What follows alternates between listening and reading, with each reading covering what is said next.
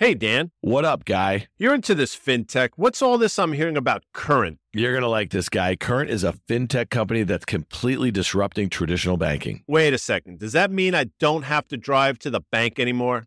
Yeah, exactly. I manage an important part of my family's finances from one easy-to-use app. Well, I got to get this app, but where can I learn more? It's super easy. Just go to current.com/OK, OKAY, and download the app. That's current.com/OK. Current is a financial technology company, not a bank. Banking services provided by Choice Financial Group, member FDIC, and Cross River Bank, member FDIC.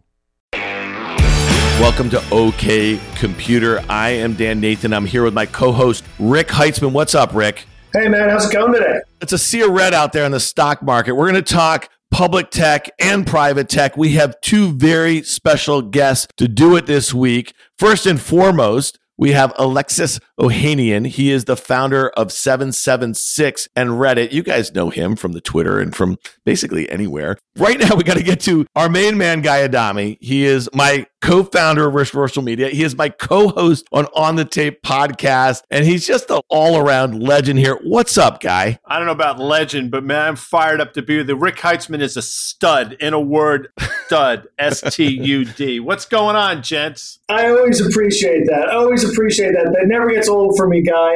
And I love the Freeman will be Yankee name for you up there. What do you guys say to each other? Saxa, Hoya, or something? What is that thing? Hoya Saxa. What a rock. All right, I got to learn. What a rock. I got to learn that one. I got to trust the process a little bit here, Rick, if you know what I mean. A little wink, wink. Yeah.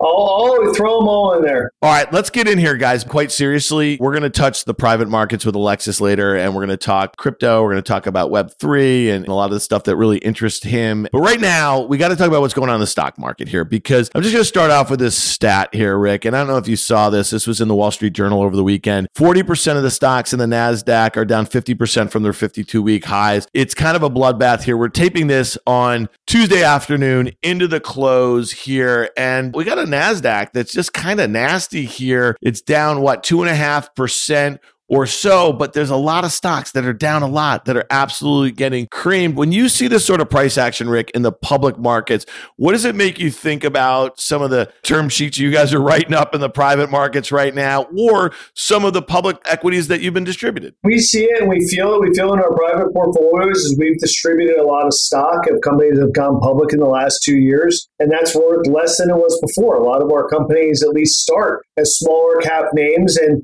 even though the beating has been happening by the NASDAQ, you haven't felt it as much in the large cap names of the Apples and the Amazons, and you've really felt it in the sub $20 billion names. As companies go public, they start off small. Hopefully they get big. On that way, a lot of them have gotten beaten up, and that's really scary because you can see it in your pocketbook. And I think as we had a big team meeting today, we're still in the process of kicking off our year, setting our goals, thinking about what's new and what's changing this year and what's changing in 10 years. But, there's a resetting of the world. We always see the public markets react the quickest. They have the most information. They also have the quickest feedback loop, and incentive systems, create all behavior. So the feedback loop of the public markets and losing money matters, as opposed to a lot of maybe VCs thinking about how they had a great Q4 and it's just seeing that roll through their P&L, which is different. But I think you're starting to see a correction. I think there's going to be a huge flight to quality. So as we sit there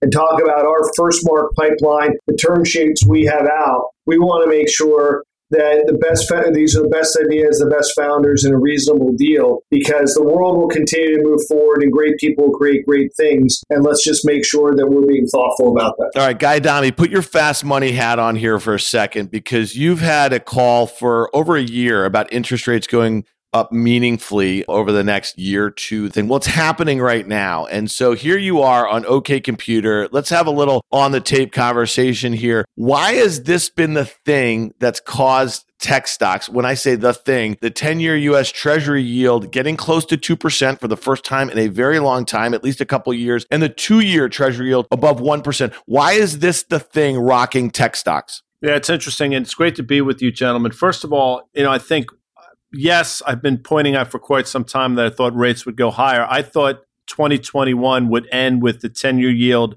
either side of 2%. That didn't come to fruition. As a matter of fact, Dan, and you were spot on this one earlier in the year in 2021. We actually saw 10-year yields trade all the way back to about 1.13%, which really took me off guard. Didn't see that happening. But here we are as we're taping this. 10-year yield's 1.85. The more interesting one of the two, though, is the 2-year yield, which has gone from a boring 20 basis points seemingly throughout 2021 to, as we're taping here, either side of 1%. And why is it affecting tech stocks? Listen, I don't think the business model of NVIDIA or their business opportunities changed fundamentally, but the stock has gone down $80 in about a month and a half, about a 24% move. Why is that? Because in a zero interest rate environment, nobody cares about valuations. And as rates go higher, meaningfully, as we've seen, people starting to focus on it, and they're shooting first and asking questions later. I think they're throwing everybody out. And anyone with a big multiple is getting punished, and the baby oftentimes is going out with the bathwater. Just to put a button on that, though, Guy just mentioned NVIDIA, which is a semiconductor stock. They're exposed to a lot of really exciting areas. I think the latest thing is metaverse. It used to be crypto, data center. But here's a stock that is trading right now at 20 times sales. A semiconductor. I don't know if there's ever been a semiconductor stock that's had a market cap of over, let's say, $10 billion that's trading at 20 times sales. But you do the math, because estimates have not come down yet, but it's down, as Guy said, 24% in the last couple of months from an all-time high. It's investors' perception of what they're willing to pay. And so is that sort of mentality seeping right now into the private markets, Rick? It clearly is. You're seeing, especially the high revenue multiple stocks and not high earnings multiple stocks, it's seeping back because, as kind of Guy alluded to, if you're thinking about a business being a sum of all its cash flows, and it's not really sexy for VCs to talk about DCFs, but if you think about the earnings and the terminal value of these technology companies and startups is much further out. So you're trying to figure out what is your interest rate or cost of capital going to be when you ultimately exit down the line. And as that creeps up, as your risk-free rate creeps up, as your cost of capital creeps up, your projections don't change, therefore the value of the company goes down. And I think, sadly, we're going to see a lot of companies whose numbers don't change or even go up, but the valuation goes down as you just see a lot of the air come out of the multiples. Well, maybe sadly or not, because again, Guy and I have been sitting here putting our stock market hats on, and we've never seen anything like it. The last time we saw those sorts of valuations, and I know things are very different, was 25 years ago. And here's the one thing that worries us a little bit is that most investors have never sat through a protracted bear market in the stock market. And I know a Guy would tell you that most investors right now have never seen a rate hiking cycle either. Those two things combined can be a little nuts. But here's one thing I want to ask you, Guy Dami. So the NASDAQ is down basically 10% from its recent all-time highs here. We wake up to news that Microsoft, the second largest public equity on the planet, is making a $70 billion cash deal for Activision. So what is this all about? Is this like a mad rush before interest rates go too high? I know that they're using their own stock, but they borrow a lot and they buy back a lot of their own stock. Yeah, it's interesting. On Fast Money for years, literally, we've talked about why hasn't anybody made a play for Activision, Electronic Arts, any of those names. And quite frankly, it was just a matter of time, I think, before somebody got into it. To me, it makes a lot of sense for Microsoft. And I'll say this, I don't mean to be glib, but if you think about the price paid, it's a bit of a rounding error for them. I'm surprised they chose this route. There's some hair on this company, obviously, as we've talked about on Fast Money, but that's fine. And I think it just sort of buffers their already foray into the gaming market. What does it mean in terms of people getting there quicker or worrying that things are going to happen in terms of rates? I'm not sure that's the catalyst for this. Maybe it is. But what I will tell you is, to your earlier point and to Rick's point, when things are going great and nobody seemingly cares about valuations, markets look very orderly. Markets look extraordinarily orderly to me now on the downside. I don't think we've seen anything close to the capitulation yet. And just to add one more topic or one more bow on this conversation, Apple is not even close to participating in this sell-off yet. If the market were to lose Apple for any reason whatsoever, it's going to be really interesting to see what happens to both the NASDAQ and the S&P. All right. So, Rick, you have a long history as a tech investor. Obviously, public markets are always in the corner of your eye a little bit. What is your take when you see mega cap M&A like this in tech? Is it one of those things where you start to kind of roll your eyes a little bit? Is this Microsoft chasing?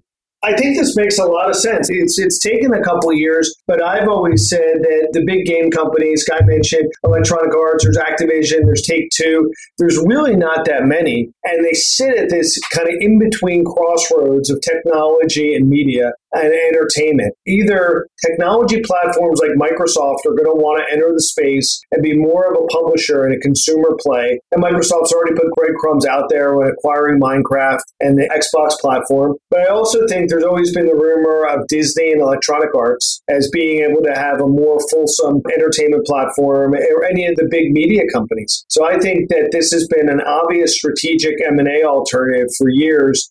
And it might just be the catalyst now. And guys, right, it's a rounding error for Microsoft. Whether they're getting 30 basis points or 50 basis points on their cash, they're producing so much cash that it just makes sense to put that to work. So I think these things would happen in any environment because it makes strategic sense and it's not that expensive. And it also shows that even in a down market like we see today, that deals that make strategic sense and deals that make financial sense will continue to get done. And it doesn't mean the world stops.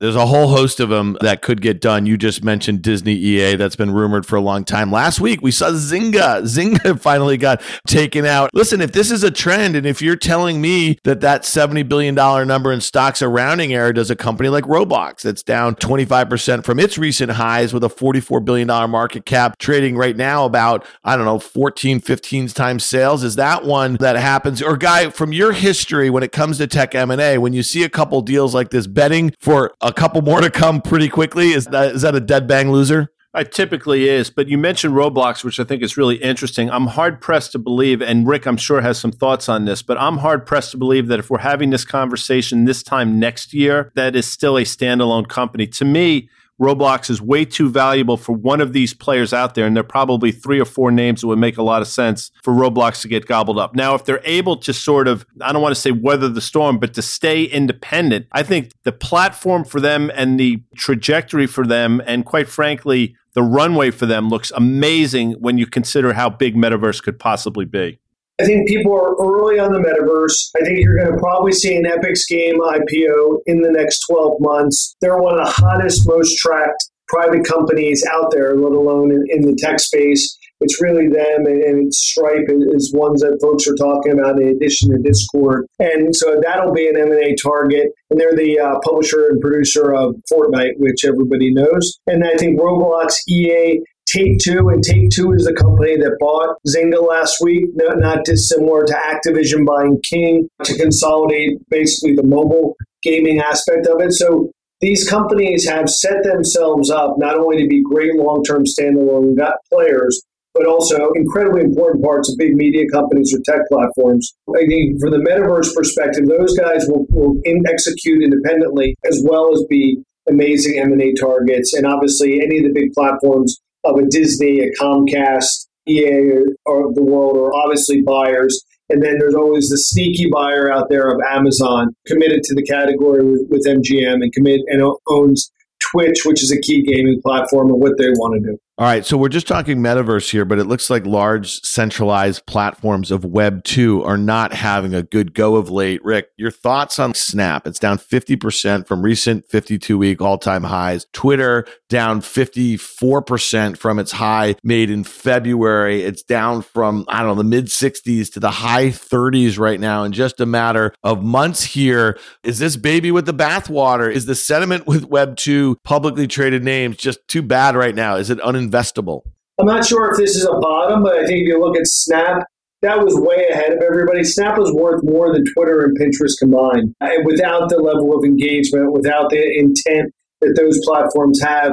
So they might have gotten over their skis. Twitter can't grow. I mean, they have people who love the platform. I love the platform. You love the platform. Guy loves the platform. But they can't grow and they have a hard time monetizing. I think that these companies are now hitting a point in their maturation curve where they have to be able to not only continue to produce growth, but profitability. Now there's something new and hot behind them. So they have to start acting like grown-up companies or they're going to be punished. Yeah. So, Guy, back to some of these high valuation SaaS names. We haven't hit these just yet here. I'm talking about a lot of consumer-oriented names. And it just seemed that with the acceleration of the pandemic and the interest in these names and the recurring revenue that they have and the sort of customers they have and the potential for growth, there was no multiple that was too high for these things. Do you think from a multiple standpoint, some of these stocks, and I could throw them out, and you're seeing it right now, do they overshoot to the downside the way that they did to the upside, or do they start showing some relative strength soon? Because some of these names are 10, 40, 50, 60%. I mean, Zoom, which was obviously the winner of the pandemic in the space, is down, I think it's close to 70% from its all-time highs in late 2020.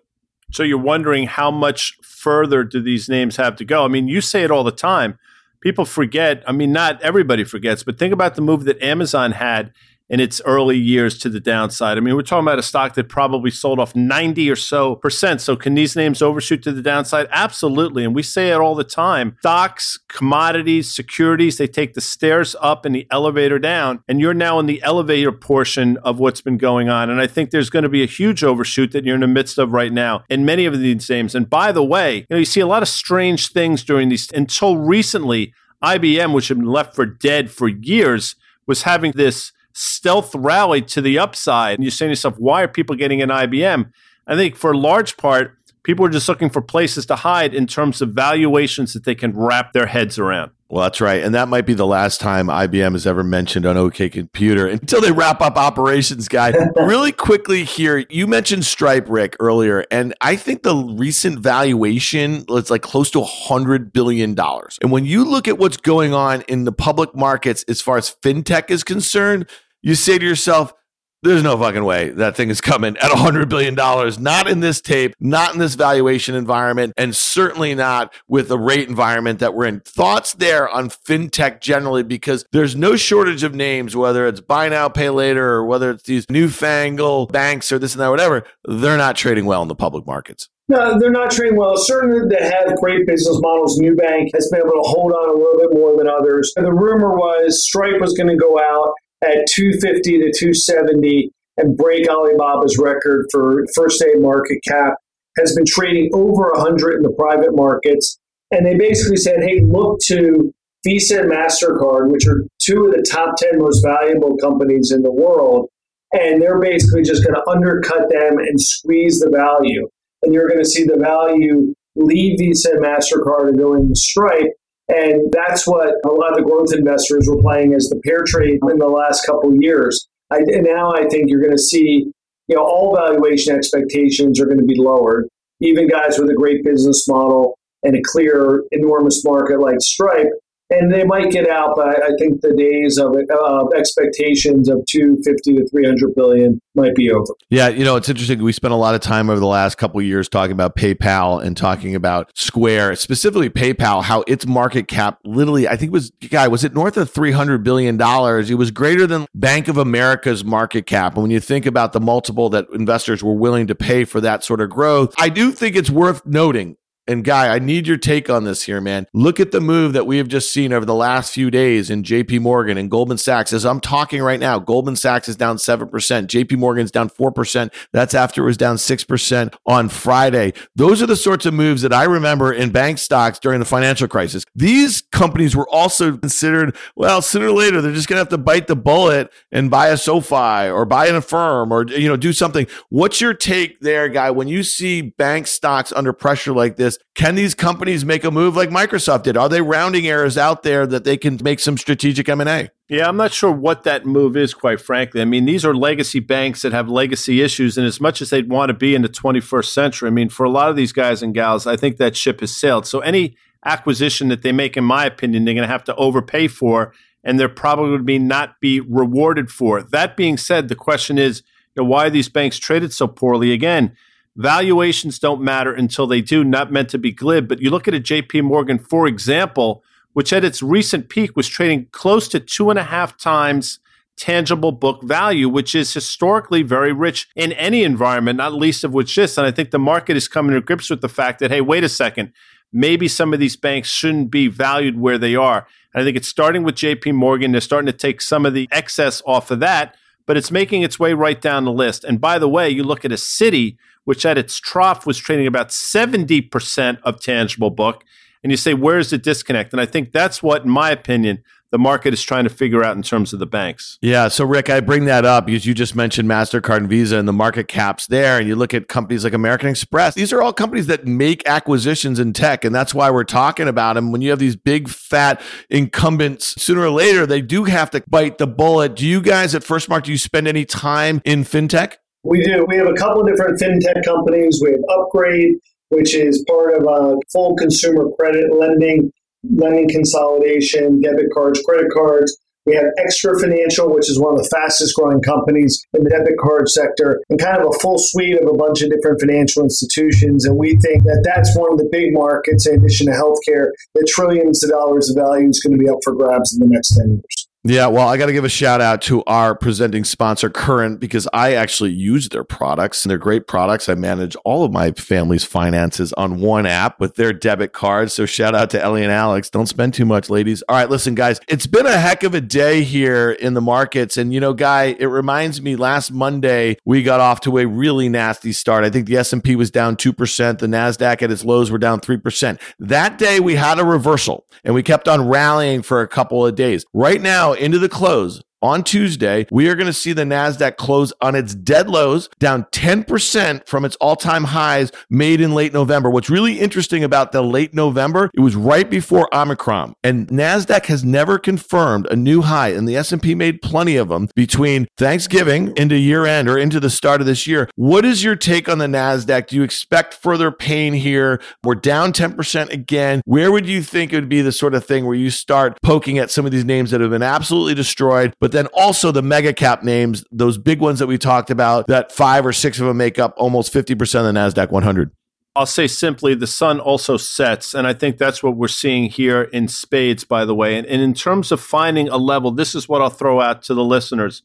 I happen to think, in my opinion, that Apple is going to be the last one to get knocked to the downside. And I think it will be in the form of about $157 or thereabouts, which if you go back and look was a prior all-time high. If and when Apple gets there, that to me is going to be the level where you get into a lot of these names, which will be beaten down even more. So the big barometer, the yardstick is going to come in the form of Apple at 157. If and when it gets there, I think that's the level where you buy some of these other ancillary stocks. And by the way, Apple too. How long is that going to take, guys? How much more pain do we have to withstand? That's a great question, and Dan can speak to this. Rick, you know it as well. Everybody seems to think that Apple only goes straight up, and you own Apple, you don't trade it. And I guess, quite frankly, that's proven to be the correct strategy. But we have seen 4 or 5 times over the last 3 or 4 years, Apple have anywhere from a 30 to a 45% peak to trough decline. And I think we might be on the cusp of that now. And typically they last, or it takes about,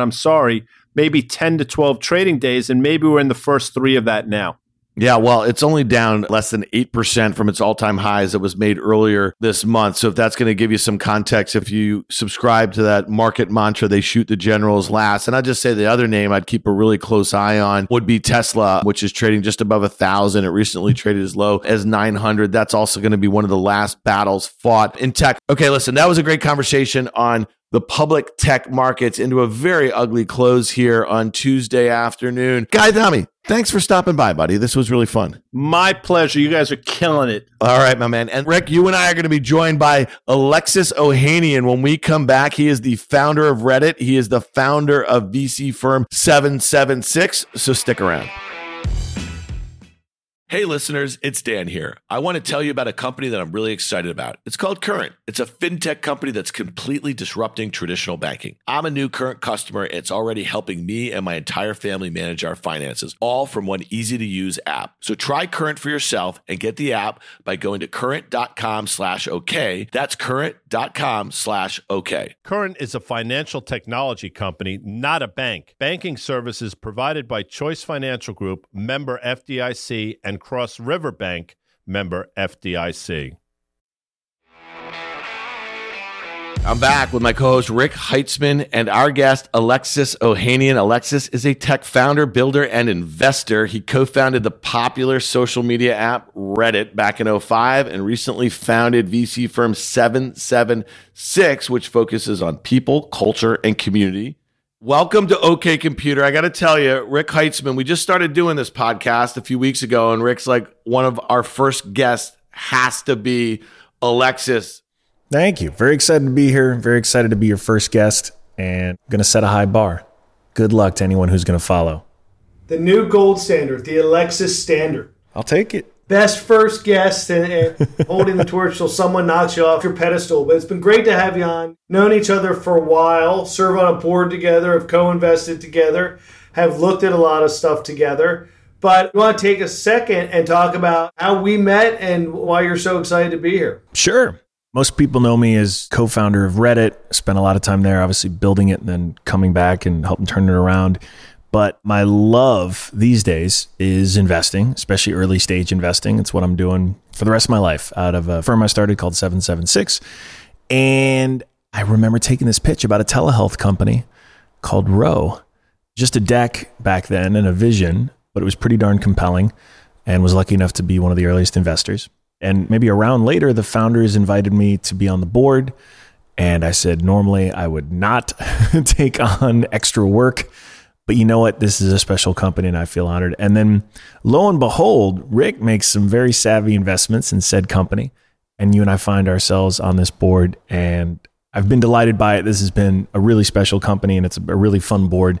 And I feel like I learn a lot from you, Rick. I remember connecting with you at the tennis of all places because we happened to be in the same place at the same time. Wimbledon 19, Wimbledon 18, Wimbledon 17, PIMS Cups. That's right. So that's where we first connected IRL, and just glad to be on this board with you and doing deals and looking at stuff. And I'm hyped because there's clearly been a change of guard now when it comes to the unbundling of media.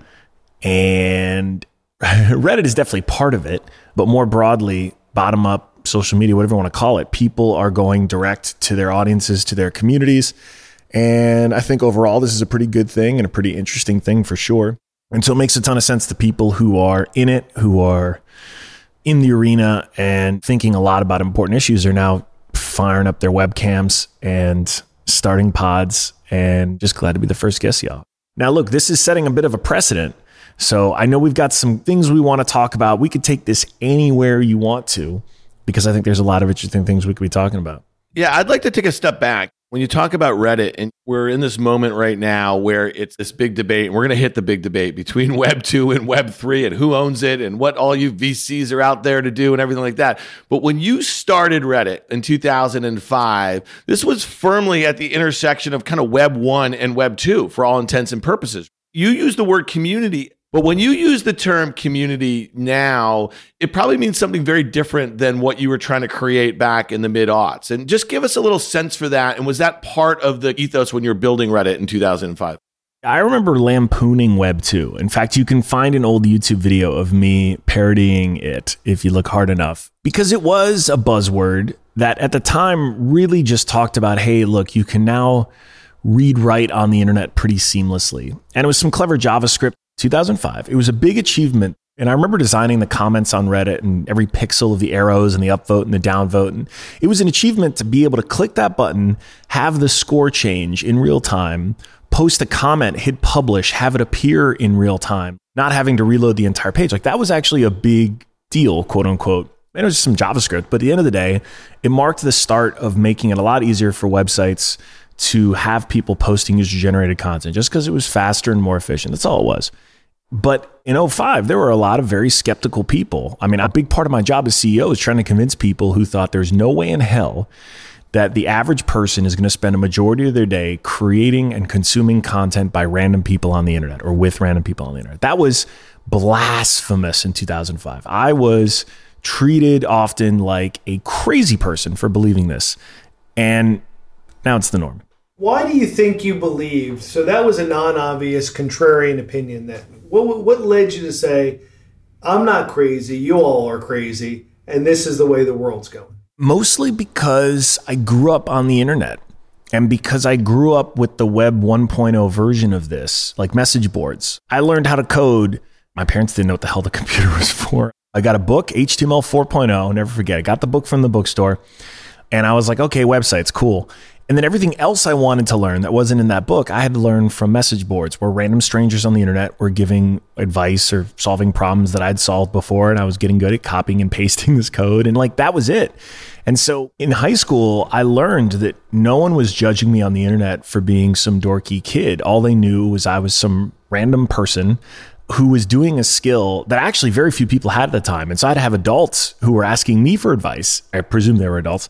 And that felt so empowering as this high school kid. And so it was this wonderful drug to think, okay, on the internet, I can be totally detached from my sort of government identity, my real name, and I can just learn and do really interesting things that people think are special and valuable. And that was just building websites. And so I saw community firsthand. And I grew up playing games like EverQuest and World of Warcraft.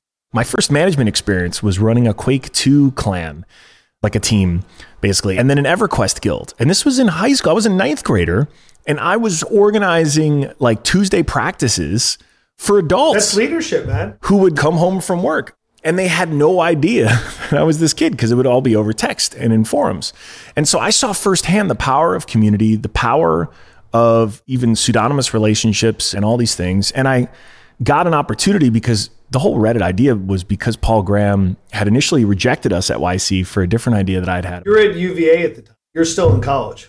Yeah, I was a senior at UVA, and I was going to build an app to let people order food from their cell phones using SMS, because this is 05s, before smartphones. It was ahead of its time, let's say. It would have been a terrible user experience. I'm glad he talked us out of it. And he was hell-bent on Delicious. And Delicious was this thing really just for programmers. It was a place to bookmark content that you could go to later. And in aggregate, you would see what lots of people were bookmarking. And he was like, look, this is interesting, but something needs to happen that's much more real time. And he coined front page of the internet.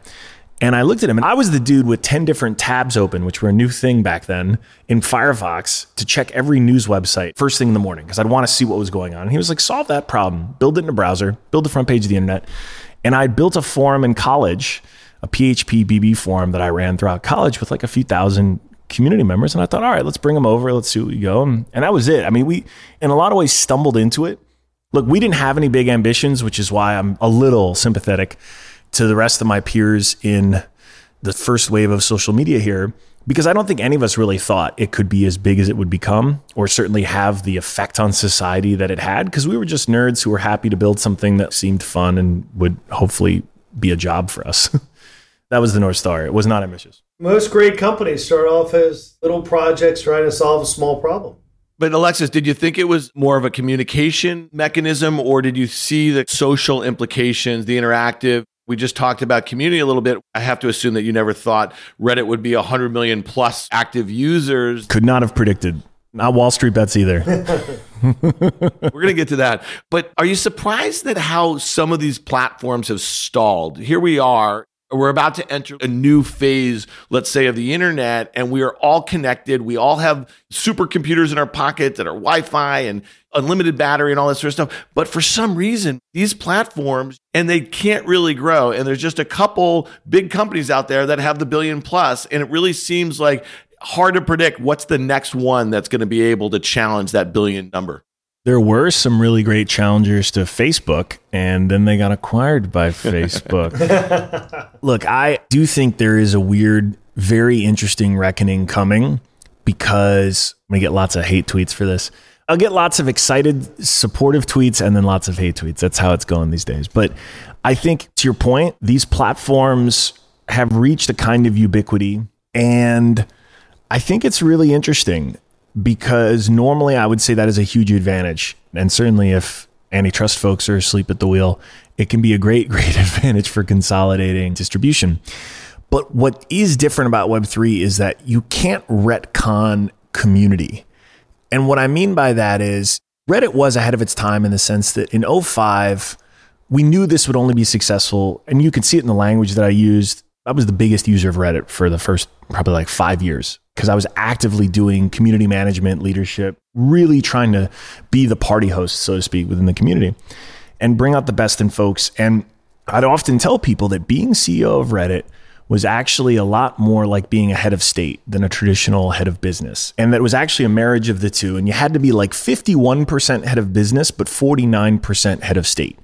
At the end of the day, right, if the business doesn't exist, well, there's nothing to be the head of. But today, and I think going forward, every CEO is going to have this mindset. And certainly every Web3, whatever you want to call it, company, project, whatever, has to have this mindset. So I think that way we're ahead of our time. Now, what is different though is, like I said, you can't retcon the community feeling of we're all in this together. And what's so exciting about this next wave is that for people who are early and right, you get rewarded, whether it's because you have a voice in the project, whether it's because you have something that is appreciating in value. There are ways to actually reward people for being early and right, and as early as possible. And that is something that we've never been able to really properly value or measure. And karma points, I created those. So I ripped off the name from Slashdot. And I just wanted to have some kind of game mechanic. This is before gamification was a thing, which is why it was so poorly executed. But I just thought, okay, leaderboards would incentivize people. Free internet points, just this idea of post a good link. If you get an upvote, you get 1 point. If you get a downvote, you lose a point. That leaderboard was a source of motivation for thousands, for our power users for years, because they just want to be at the top of the leaderboard. And then I created awards because I needed a better way to motivate people daily with new awards instead of just all time, because those numbers got too big, too fast. And so even if you could magically retcon all of that and say, okay, that's worth some points, here are the points, you still can't recreate the feeling of, hey, this thing is happening. We can do this together. We are a part of something together. We're building something together. And that community feeling is seductive. It's the reason these profile pick projects, and yes, the vast majority of these NFT projects are worthless. They're going to go to zero. But the few that will sustain have this really phenomenal social dynamic that's rooted in community that actually creates real value for the people who are true believers in early. And it just feels like all the lessons I learned from Reddit are now being reapplied to the entire internet using Web3, and there's real ownership this time. And that's exciting, because if it worked with fake internet points, it is really going to work when you can pay your rent with it one day.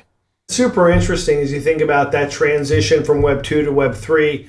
Besides how you compensate people in terms of status or money, what are the other key things if thinking about putting yourself back in your dorm room 12 years ago? What would you have done differently then, or what are the key dynamics that have changed over that time in terms of organizing and incenting community?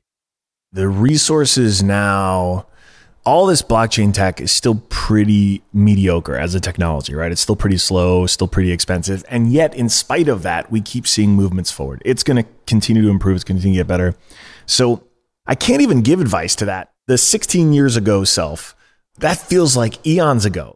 The best practices I would give to a founder CEO today really start with the stuff that doesn't scale. It's actually spending time in the community that you're building. I really believe that the minimum viable community, I've been tweeting this a lot lately, is going to be as no code, as all the other tools make it easier and easier to get like a V1 up and running, it's actually going to matter a lot more. Can you capture a community's attention early? What is the nature of that community?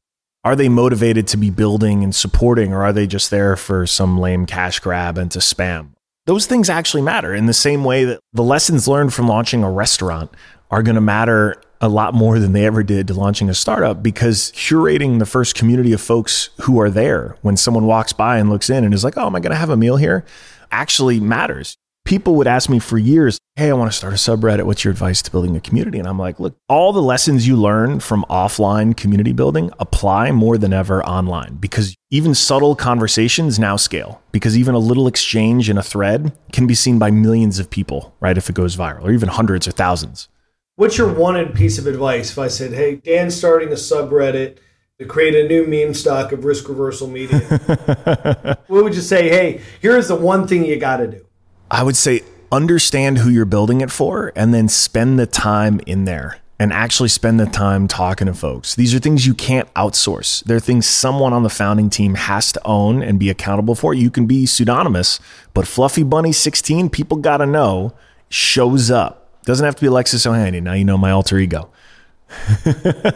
Not my alter ego. Do you practice that on Twitter? Do you sit there in Twitter groups that are focused on fluffy bunnies or financial education? Like, okay, I can live in this community, and now I'm going to take that voice I figured out. You do the work. You do the work in the same way that if you moved to a new town or you were trying to find a new bar to hang out at, a new sports bar, you'd go and you check the vibes and you talk to people and see like, is this for me? And if you walk in there and there's a bunch of people doing keg stands, you immediately get a vibe for the space offline. Whereas if I invited you over to my place and we were having wine and cheese and everyone was talking politely, you would get a vibe of the place. Same thing happens online. Don't take that for granted. It's the exact same concept. It's going to reward the CEOs who are much higher on EQ than ever before. And this is an amazing time to be high on EQ because you're going to win in ways that I think other people just literally will not be able to compute and understand. And those visionary CEOs who have also the ability to connect on EQ are going to go direct to consumer, right? They're going to go direct to investor, direct to consumer, direct to channels. As the power distance decreases, the people that are better one-on-one are going to be better off.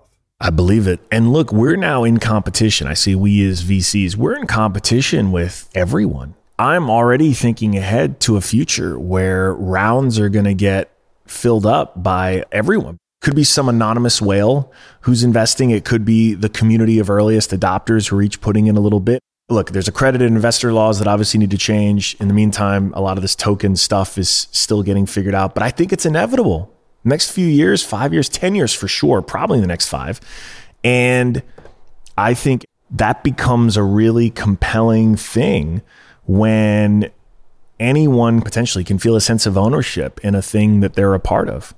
And we've only started to see what that can do. And then you combine that with some really formidable CEOs. Whew. People look at the Elon thing with Tesla, and the reality is, yes, he is an outlier in lots of ways. But the nature of that relationship is very much a sort of precursor or a preview of what I think ends up being the standard in a lot of ways. It's not always going to be as quirky as Elon, but that energy is real. The connection between founders and particularly CEOs and their community is going to be a much stronger one for companies going forward. You talk about CEOs here, and obviously we're going to get to DAOs because I think that's another area that's disrupting traditional corporations. But take a step back for a second, because really, if it weren't for PFP NFTs, Alexis, over the last, let's say, year or so, and I know they've been around longer, but they've really been financialized for all intents and purposes over the last year. And when you say a couple things, and I think these are really important, you said a lot of these or most of these are going to be worthless. But the ones that aren't are changing people's lives, and they're doing so in a communal fashion here. And I spend a lot of time, I'm going to sound like a boomer here, man. Reddit and Discord are really hard for me to follow. But what I can do is when I'm watching an NFL football game, I can put my AirPod in and I can drop into a Twitter space with some anonymous artist and talking about it. And I love them and they're passionate and it's really fascinating. And everyone's trying to pick everybody up. And then there's people like you who are being just really optimistic about the whole thing. But I worry about this. And we've talked about this a little bit on our pod in the last few weeks. I worry that the people don't understand that these are financial instruments and they're moving, let's say, either USD or they're moving gains from Bitcoin or ETH into something that is far less liquid, and it's going to be really hard to get the value out if everything doesn't keep going up. So I'm just curious your thought on that. It is very, very real. This is why I'm so fond of saying the vast majority, 99.999% of these NFT projects are going to be worthless. And I mean that, look, in the same way that 99.99% of things printed on paper are worthless. Paper is still an amazing medium. The vast majority of it is trash or hopefully gets recycled. NFTs are another medium. And today we're limited to just thinking about them as art, but the metaphor still holds up, right? There's a coffee stain on it. Probably worthless, right? But you get some artists to draw on it and sign it and prove that it's theirs. And now all of a sudden this paper is worth something to some people. Still, it may not be worth lots to lots of people, but whatever. You turn this into some USD and it's still worth something. But the medium is the part that excites me. And so what I hope people do is as they are investing here, speculating here, whatever you want to call it, they keep in mind the vast majority of this stuff is not for the long term. We are seeing a period of time when, okay, the printing press took a minute to spread all over Germany. And the first couple of people were like, yeah, we'll build a Bible and we'll make a newspaper. And the initial creations of the printing press were still pretty limited because it required expenses and whatnot. We've now just unveiled this printing press across a global network, the internet, that for a little bit of time and effort, minimal time and effort, someone can go and mint an NFT project. And that's a gift and a curse. And the downside of it is, yes, there's a glut of worthless stuff. I would say a lot of worthless stuff, that doesn't make the paper any less interesting or valuable as technology. Now, for the stuff that is valuable, stuff gets really interesting really quickly here, because as this technology exists and as you have this idea of, okay, there's scarcity, there's only N of these, they entitle you to certain access and privilege, and it's a status symbol of flex, and maybe you like the art, okay. Because this lives in a totally digital medium, you can do things very interestingly, very quickly with this. We've already started to see fractional ownership. And we talked a little bit, whether it's securitizing it and creating fractional ownership, whether it's creating a DAO and having a DAO pool money to buy it. You're seeing wild things now be able to get engineered, because paper on its own, even if this were a Picasso, right? Not a very easy medium to get a bunch of people together to share ownership of it. But because the blockchain lets us do this, we could start innovating. And the interesting question for me is like, okay, so if apes in particular continue to go up in value because people just don't want to sell them because they don't want to lose the benefits, they don't want to lose the flex, blah, blah, blah, the reasons. And there is an increase in ways to either get liquidity, like you could one day borrow against your ape. In the same way that I could borrow against my stock portfolio from a bank, I could one day, and I think there's probably already a few platforms doing this, but like it's inevitable that you'll be able to borrow against your ape. It'll be some DeFi thing and that'll be viable, right? So now you can get some liquidity from that rather illiquid asset. Or maybe you can sell 49%. You can divide up 49% of it into shares that people want to buy into. Now you're accessing a new kind of liquidity to it as well.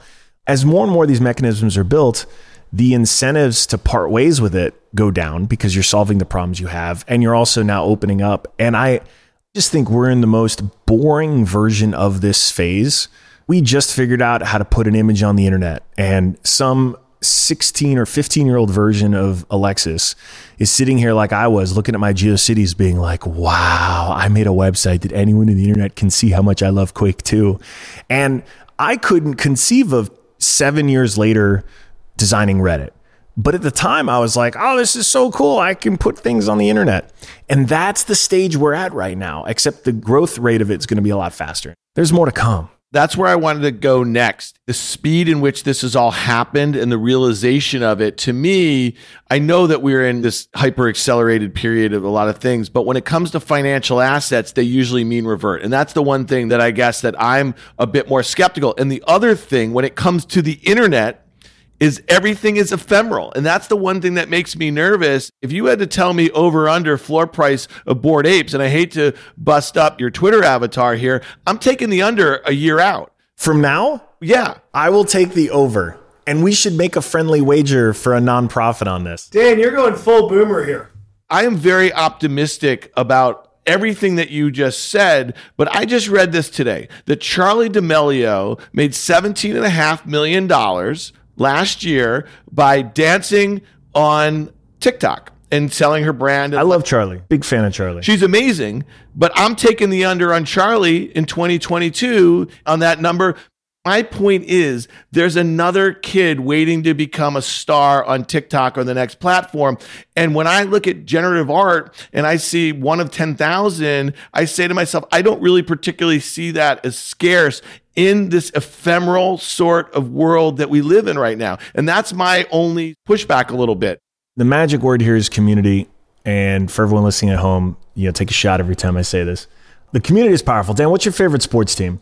Syracuse University basketball. Wow, I am really angry at you because I'm a UVA guy, and I know Syracuse always gives us hell. The Georgetown University was. Wow. Well, so congratulations. Both of you have just admitted to being in a cult. And that's great. This is a socially acceptable cult. It is perfectly okay and encouraged in our society that you indoctrinate your children into this cult. Why are they orange men? Because you said so. Doesn't matter. What do you worship? You worship at the altar of basketball in a really cold place during winter. And the reason I love sport for this is even if you're not a sports fan, you could tell I am, ostensibly you understand the power of this cult. If I wear a UVA jersey, and I would proudly in Syracuse, right, I would rightly get sneers or at least some condescension or some playful ribbing. This is tribalism at its finest, right? I'm wearing something into not quite enemy territory. You guys just pick on us. But the reality is we're a part of something that is communal and is sort of well built into both commercial society and just society. So I go back to the PFPs or even the D'Amelios. There is a new kind of tribalism and community that has emerged, and it may seem silly. On the one hand, I'm not going to make fun of the Orange Man mascot. I could easily make fun of that mascot, because why would you want a fruit that doesn't even grow in the region? Does it grow in the region? No. Makes no sense. But it's a great color, and I'm not here to make fun of it. But I would look at that and I would say, okay, if I'm from Mars and I show up and I'm like, look, there's a bunch of people who worship these 10,000 apes. They just like the way they look, and it gives them access to some cool stuff. And there are a bunch of interesting people attached to them. And I say, there's a bunch of other people. In fact, there's millions of people who are really into this orange creature. They're into because they play this game where they take a ball and put it into a basket. To the Martian's like, whatever, that's both weird, but yeah, you humans are really into that, so cool. Or the apes or some of the NFTs, is that the college that you have such passionate memories about? Or is that the nightclub you were in Miami last weekend? I shouldn't have used college is a rooted one. I'll make fun of the Yankees, Rick, because I know you're Team Yankees. There is this nostalgia and there is this essence that's built into a brand of sport, right? Even a design. I could show you pinstripes and you're like, of course, that's Yankees. But why? It's largely constructed and invented, and there's history and there's nostalgia and there's all this stuff. Internet culture moves at such a rate, and the intimacy is just in a different way. Like the D'Amelio fans feel like they know her. They've watched her grow up. And sport is an interesting one, because I do think we're going to see a new era of athletes having a much closer relationship to their fans than the teams and then the leagues. It's really about that direct human to human relationship. And I would just say it's a different type of cult. And so the reason I would still be long, or I'd take the over on the D'Amelios and the apes, is because I just wonder, what would it take? It would take something so sensational to make a bunch of people decide to hate them or not want that to continue to be successful. I think it's totally true. Wait, Alexis, it's already happening. I've seen a bunch of Twitter spaces that they're saying the apes are racist, or OpenSea is canceling my sale, or this. It's already starting to happen in a quick way. And there's a guy that we all know who's in this space who just got canceled for being misinterpreted, possibly, or saying something that a lot of people didn't like. Is this Chamath? Yeah. And I'm just saying, it doesn't take a whole heck of a lot these days to turn the tides of some pretty big movements. So yes, it is easier than ever to create the cancel storm.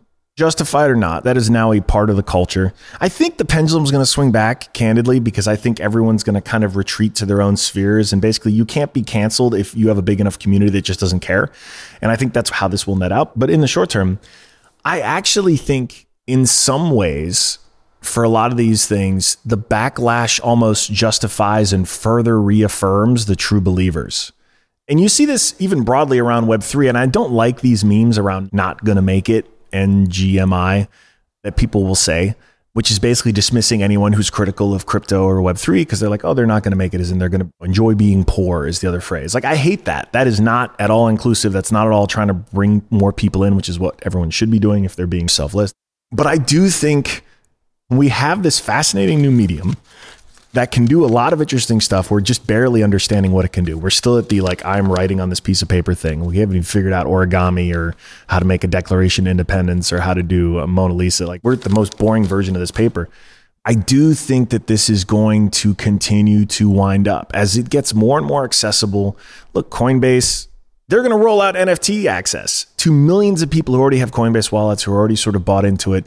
OpenSea's audience is still remarkably small relative to the broader size of internet users. And I think what will make the difference is when we don't even have to use the phrase anymore. No one cares about HTTP. No one thinks about most of the protocols that underlie their internet usage.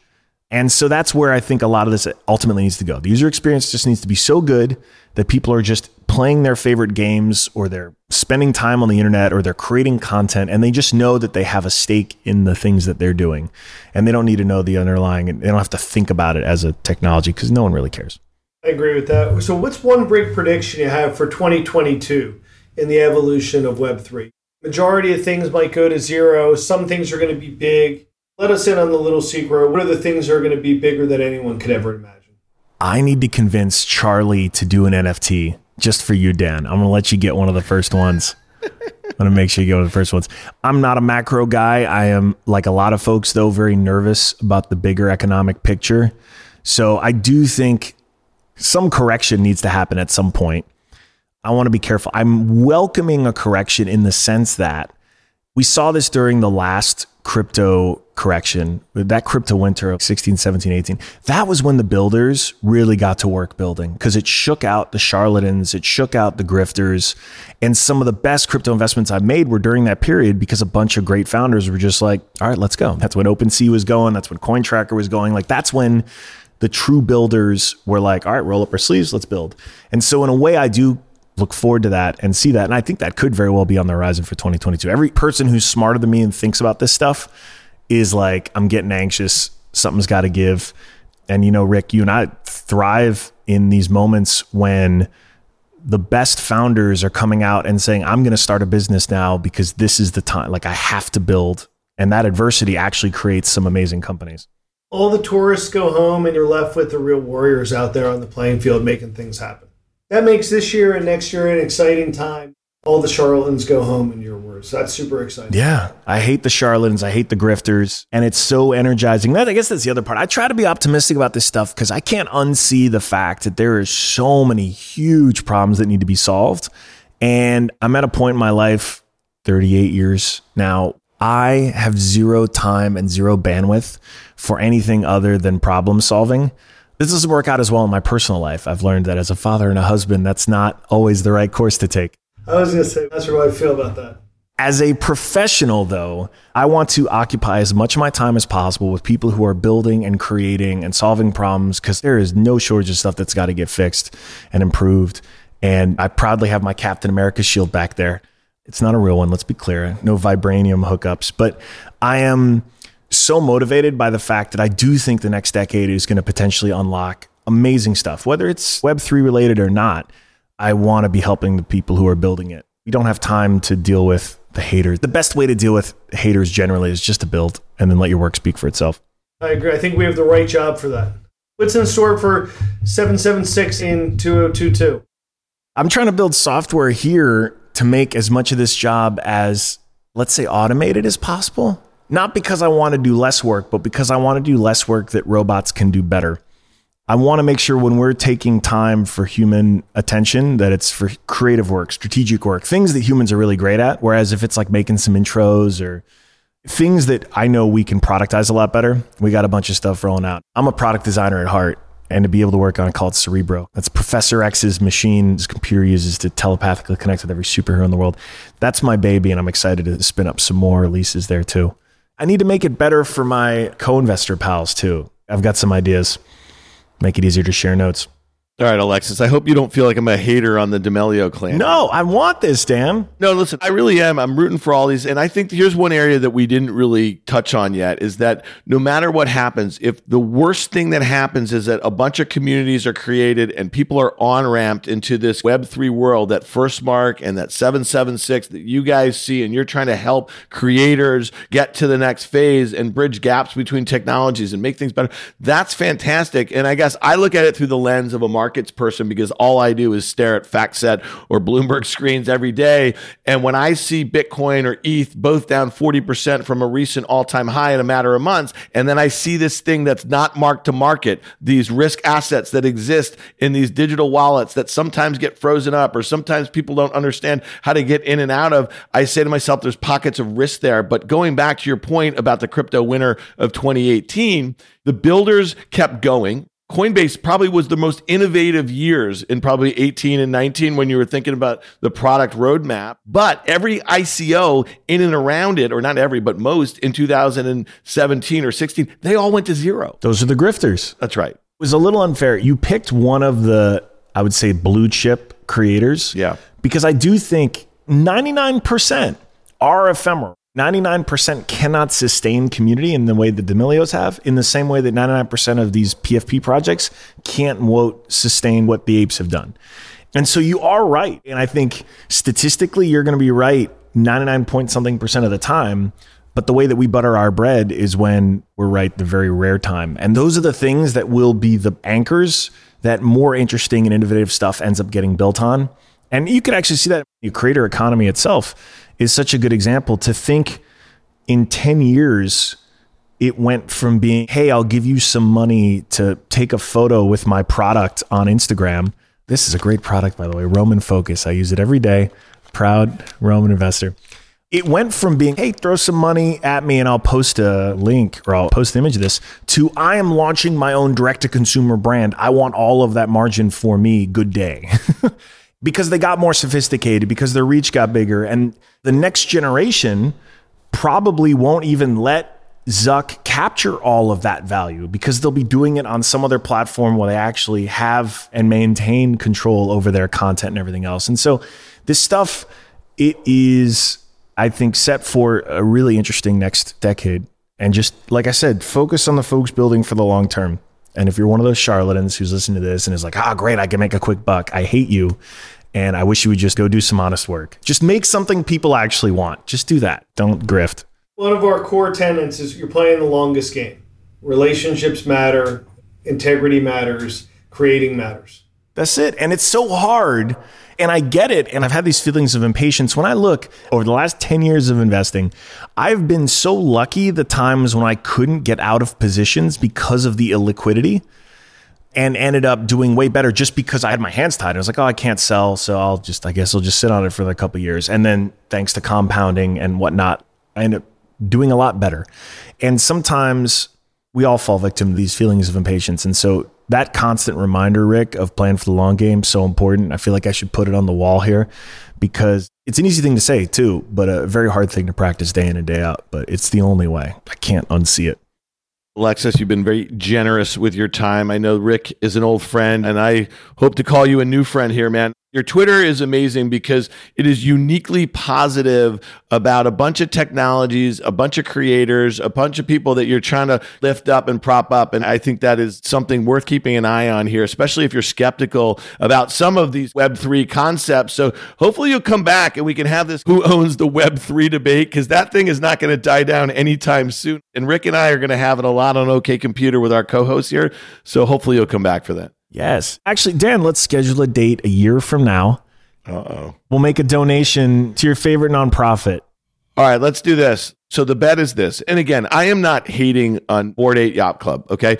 What I think the bet should be is the floor price right now, and we'll tweet it out or we'll send it out or something like that. Whatever that is, you and I are taking the over-under, and $10,000 to the charity of your choice if you win, $10,000 to the charity of my choice if I win. And let's do it. And let's do something that the people are going to feel good about. It's all positivity, for sure. I think at the end of the day, look, I don't like being wrong, but if I am at the end of the day, I will gladly make that donation. And to echo Rick's sentiments, right, I'm here playing for the 10-year game. I would not advise you taking that bet for the long term, but let's make it for 1 year and let's see what happens. Hey, Alexis, thanks for coming on. Appreciate you joining us, brother. I'll see you soon.